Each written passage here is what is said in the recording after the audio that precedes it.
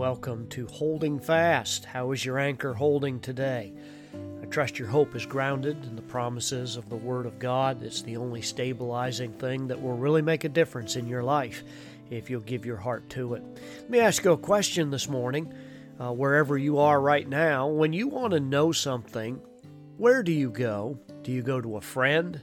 Do you go to a book? Maybe Siri or Google or Alexa or some source of information that you can look something up. Perhaps that friend of yours is just a fountain of information that knows about everything, is full of facts and figures that seem to elude you.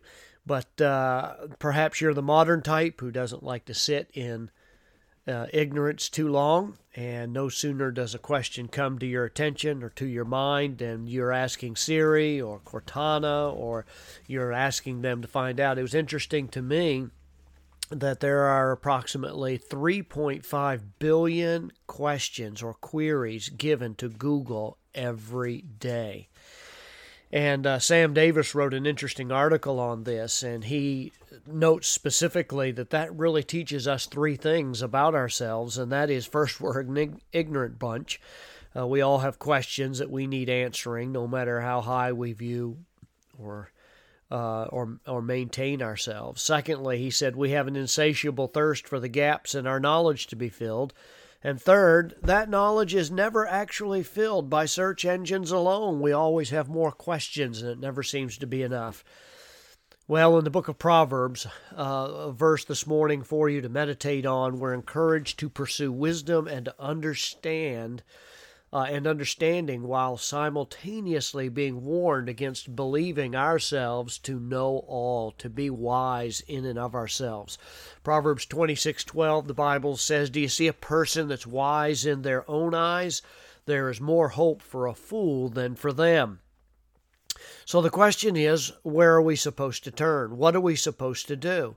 Alexa has a lot of questions, a lot of the answers, but she does not have it all. We're supposed to grow in our knowledge, but not become proud in the knowledge that we do attain. So does anyone really know it all? And if they claim to, wouldn't that be a warning sign for us? Thankfully, I am so grateful we turn to the God of our Bible. We find a portrait of somebody who knows all things. Here are just a few verses to think about when Job in the Old Testament was really contemplating his own life and his existence. He had a close friend whose name was Elihu, and he pointed him in the direction of God. And in Job 37:16, the scripture says that God, who has perfect knowledge, when the Apostle John discussed how the disciples' lives should imitate Christ, he reminds us that God is one who, quote, knows everything.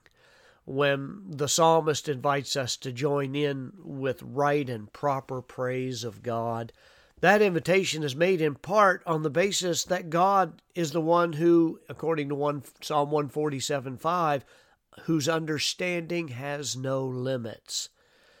And so philosophically speaking, you quickly realize that this has to be the case when you consider that God is the one who sees all things.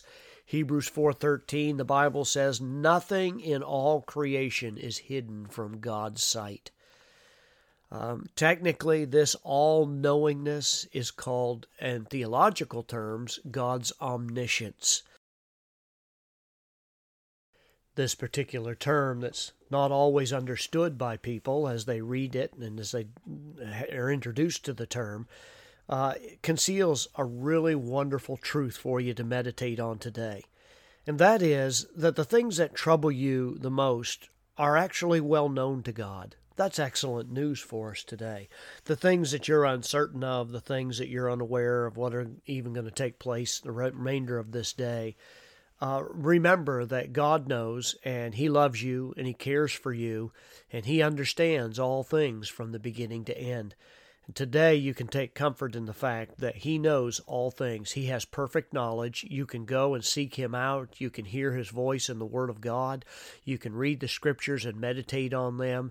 They can be that source that helps clear away the obscurities in life, clears away the confusion and misunderstanding, and you'll be able to see reality as it genuinely is. I'm praying for you today. I hope that you'll rest in that. We're going to revisit this again tomorrow, and I trust that your day will be one that is filled with loving the Lord and seeing His presence, and even if things don't go well, that you understand that He's in control and He's working all things for your good and His glory. God bless you. Walk with the Lord today. Let your anchor be grounded fast in the Word